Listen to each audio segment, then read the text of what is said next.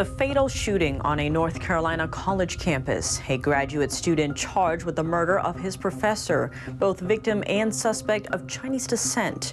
What led to the attack? Commerce Secretary Gina Raimondo's trip to China is coming to an end. She says she didn't expect to resolve major issues ahead of the visit, but it seems something may have changed her tune. A new pact between the U.S. and the Pacific, granting special powers to American ships in the highly contested region. And labeled as mentally ill for an anti-Chinese regime stance. A 19-year-old activist shares his story, trapped in a Chinese psychiatric hospital. I'm totally normal. Welcome to China in Focus. I'm Tiffany Meyer. New details on the fatal shooting in North Carolina. Authorities charged the suspect with first-degree murder on Tuesday. The suspect is named Tai Chi, a grad student at the University of North Carolina. The victim, Jijie Yan, was his advisor. Yan was shot dead in a school building on Monday. University police asked students to hide inside immediately.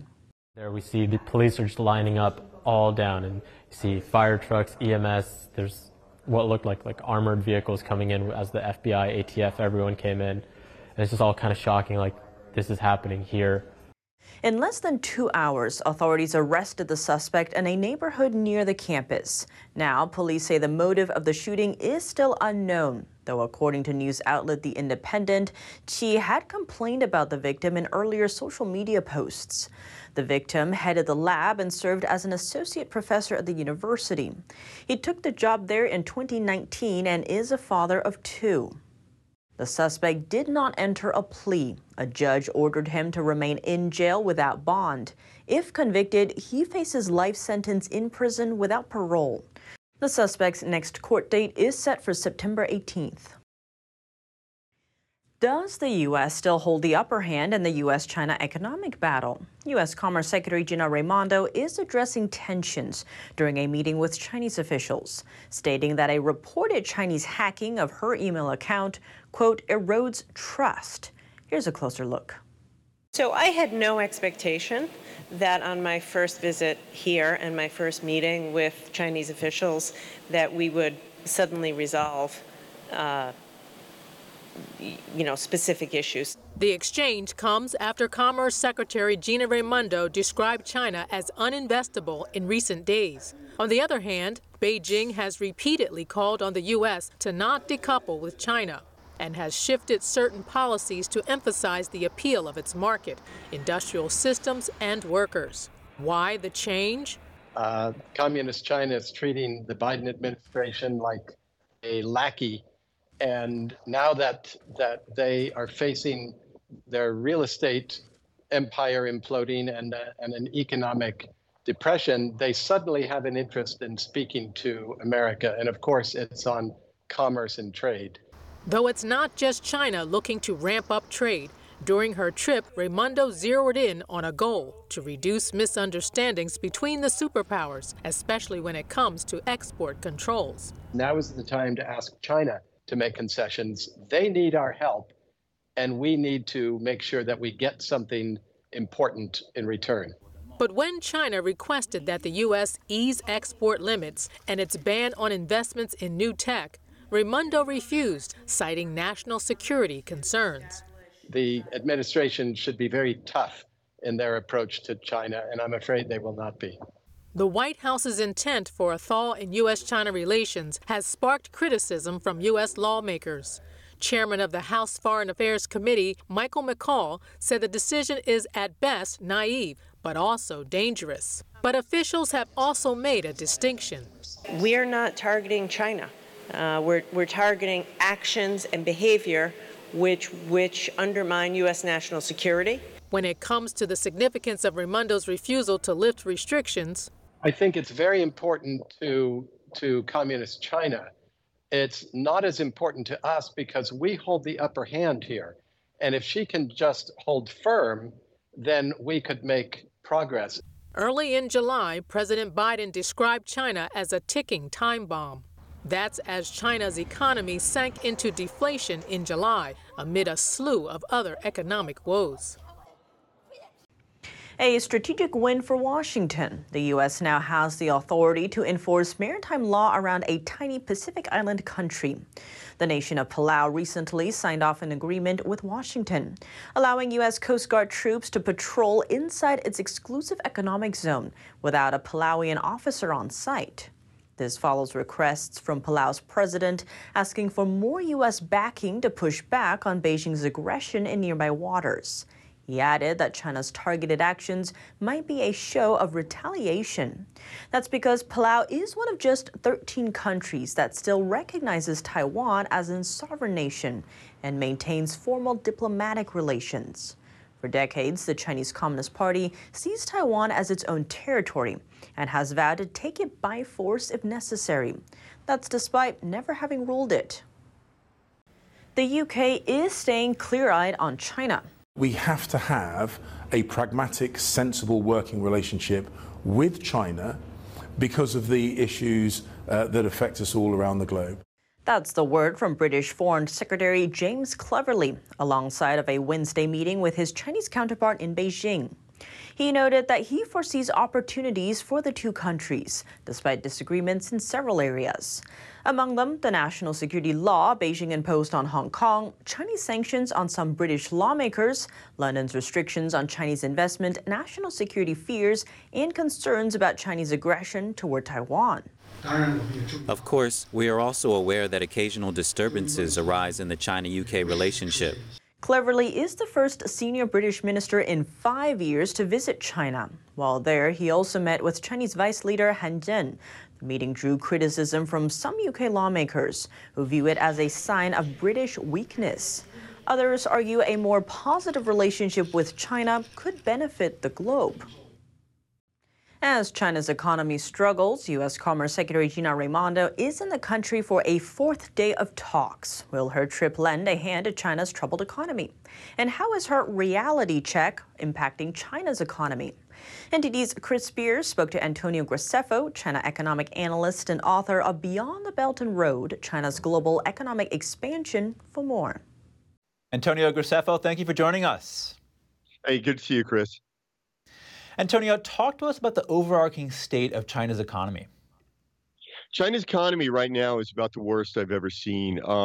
We have FDI is at a multi-decade low. Exports are down. Factory activity is down. We're seeing price deflation. We're seeing factory gate price deflation. Very high youth unemployment. And what role do souring U.S.-China relations play in all this?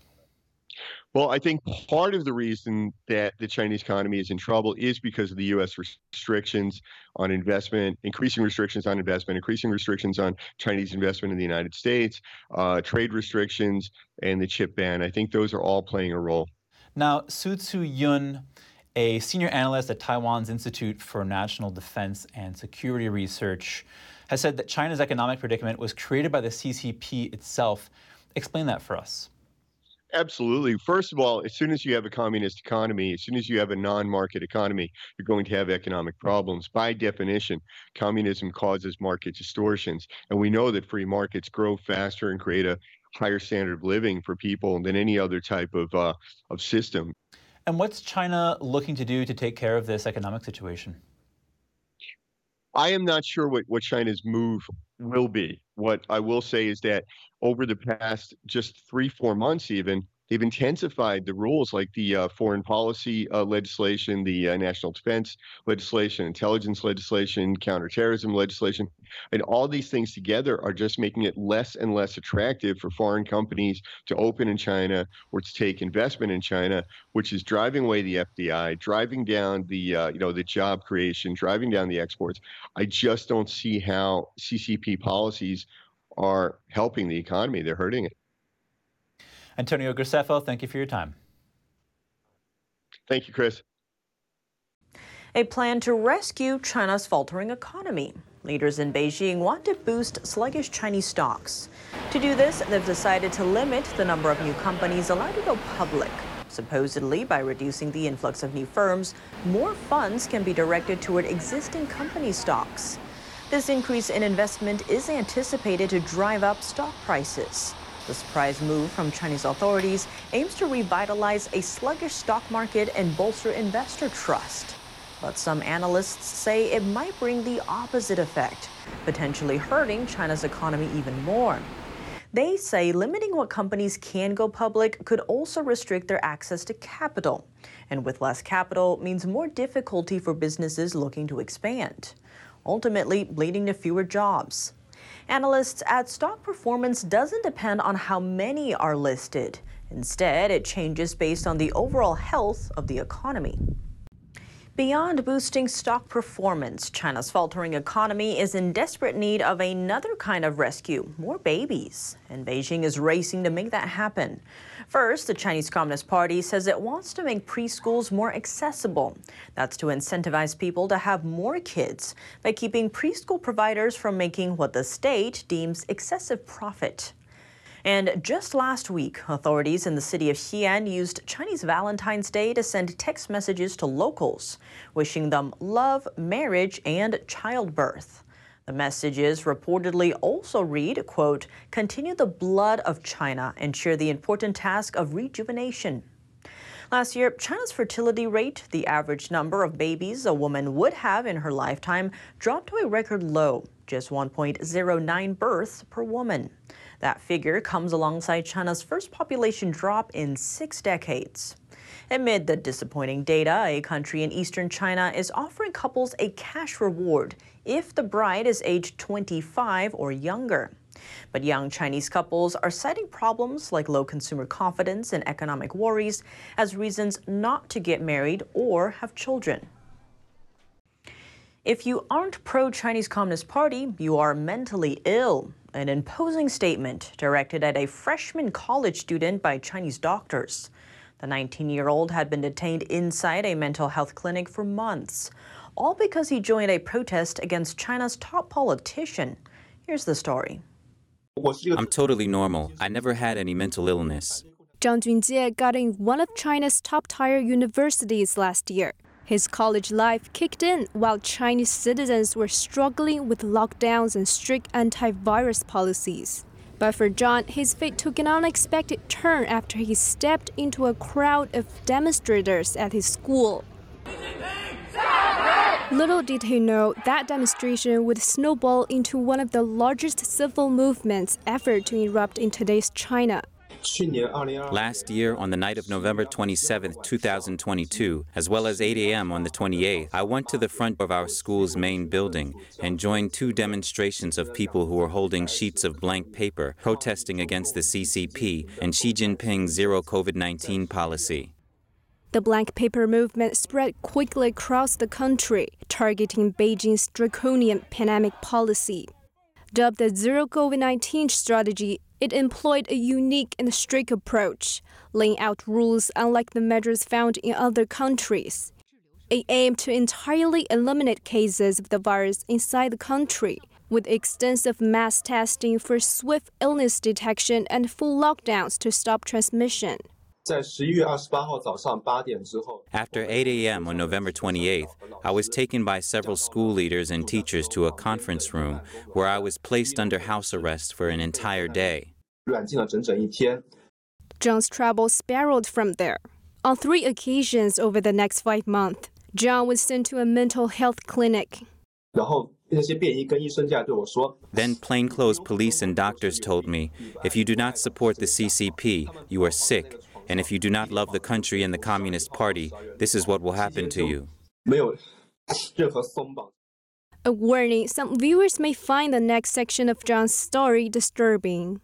Zhang explained he had no history of mental health concerns, but he was forcibly injected with psychiatric drugs like olanzapine and aripiprazole daily while detained. He later developed a number of health problems, which he says he still suffers from today, including pain in his abdomen near his liver, as well as other symptoms.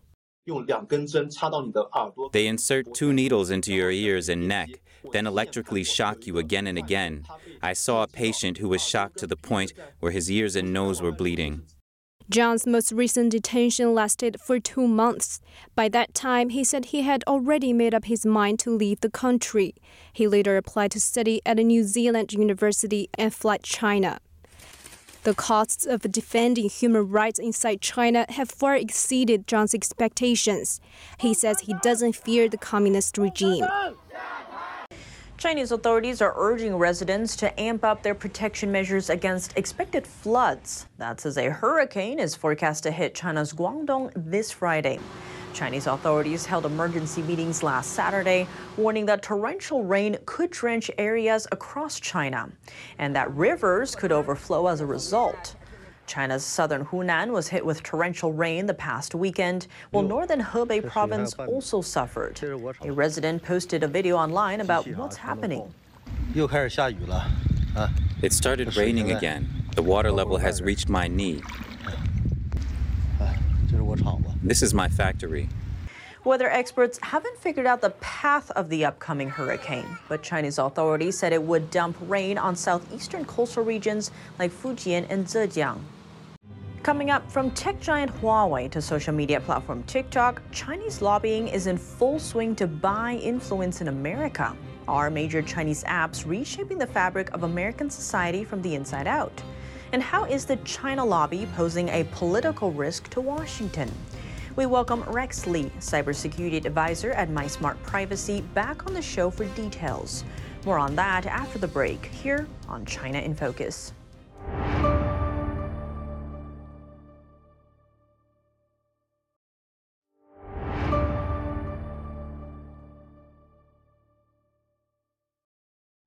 Welcome back to China in Focus. I'm Tiffany Meyer. Are foreign powers buying American influence? As lobbyists work to ply players in Washington, some of the biggest names in China's tech sector are coming to light. Why all the lobbying? And how big of a risk does it pose at a time when U.S.-China relations have hit an all-time low? We hear from Rex Lee, cybersecurity advisor at MySmart Privacy, for more. Rex Lee, thank you so much for joining us. Great to have you back on the show. Thank you, Tiffany, for having me on the program. And Rex, with Huawei especially, we've seen a lot of Huawei in rural areas close to where our military and nuclear bases are. But on the terms of these former presidential advisors, what is the solution here? Well, you know, the problem is it's just not lobbyists for Chinese companies that are in our government at a high level. Which is ironic because the other day the Biden administration declared regarding microchips,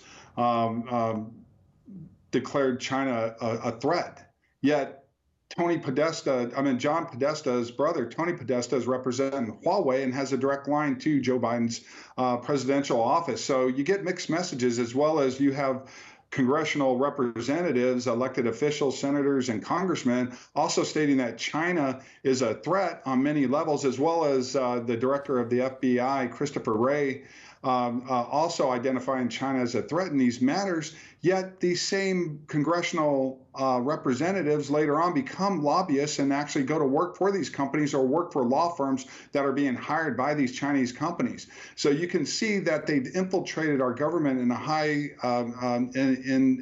at a pretty high level, especially when you consider they're going all the way up to the White House and the presidential level. So if you look at those three instances, and you ask yourself, well, how come these companies aren't getting involved to stop distributing these intrusive Chinese surveillance and data mining apps? Microsoft is one of the distributors of those, and it would cost them billions of dollars potentially. So now you have Microsoft almost internally saying, yeah, we know these apps pose a security threat to government agencies and state agencies, which is why these apps like TikTok and Lemonade are being banned by states and the federal government. But at the same time, they're struggling with the fact that if they stop the distribution of those apps to consumers, it's going to cost them billions of dollars. And Rex, it seems another one in the news recently was Zoom, which became almost synonymous with working from home during the pandemic. And there was reports that all of the info, the video, audio, messages even, would be used to train China's AI. And there's a lot of concerns there. So what can be done? I wrote Zoom a letter to clarify what information they're using. Now, Zoom came back with a statement that states that they're not using content from the video conferences, such as the texting that you're doing during the conference or your video conference to train their AI, but they're using information that the Zoom collects about your account, meaning your personal information. You would think that would just be your name, the name of your company, and so forth. But what people don't realize is that these apps are like legal malware, as you and I reported in the past. The app enables the company to collect your other text messages not associated with your Zoom calls, which means that they're attaching themselves to your messenger. They can collect your calendar information. They can also attach themselves to your camera and your microphone to record you without your consent. So, you know, what I want to know from Zoom is, okay, you're collecting a lot more information off of people's PCs and smartphones than what's going on in the conference calls to train your AI. AI, what Google, Apple, Microsoft, including ByteDance, Tencent, and Baidu, and any other Chinese company that's developing AI, all of these AI developers are using the internet as a treasure trove of information to collect. Well, that includes all sorts of what I believe is copyrighted and protected information, such as photographs, text messages, web searches. You can just imagine the amount of information that they can collect out there, books, articles, music, and all of that. So they're scraping the internet and training their AI with this, and then the AI is turning around and producing articles, photographs. There may be manipulated photographs that look like a totally new photograph. And Rex, it seems it's extremely concerning, especially in light of, say, this artificial intelligence or AI revolution where data is king, and each country is racing to get their hands on as much data to feed their machines and become the next superpower. The U.S., in a way, is helping China potentially get there first. So what can we do now to maybe even this playing field? It boils down to the three companies. If you want to get to the root of the problem, Google, Apple, and Microsoft are actually actively engaging and distributing Chinese surveillance and data mining technology in the form of these intrusive apps and social media platforms like TikTok, Lemonade, WeChat. So now, if you want to look at how we're competing against China, then you have to ask yourself why, if we're competing against China regarding AI and advancing U.S. corporations' version of AI, the very companies that in the United States that are leading the development and distribution of AI, Google, Apple, and Microsoft, are also distributing what's supposed to be their business competitor companies in China. They're also actively distributing China's AI through the distribution of intrusive apps and social media platforms developed by Chinese companies like ByteDance, Tencent, and Baidu. Rex Lee, thank you so much for your time. Thank you. That's all for today's China in Focus. I'm Tiffany Meyer. If you have any feedback on the show or have something you'd like to see us cover, send us an email at chinainfocus@ntd.com. We'd love to hear from you. Thanks for watching. See you tomorrow.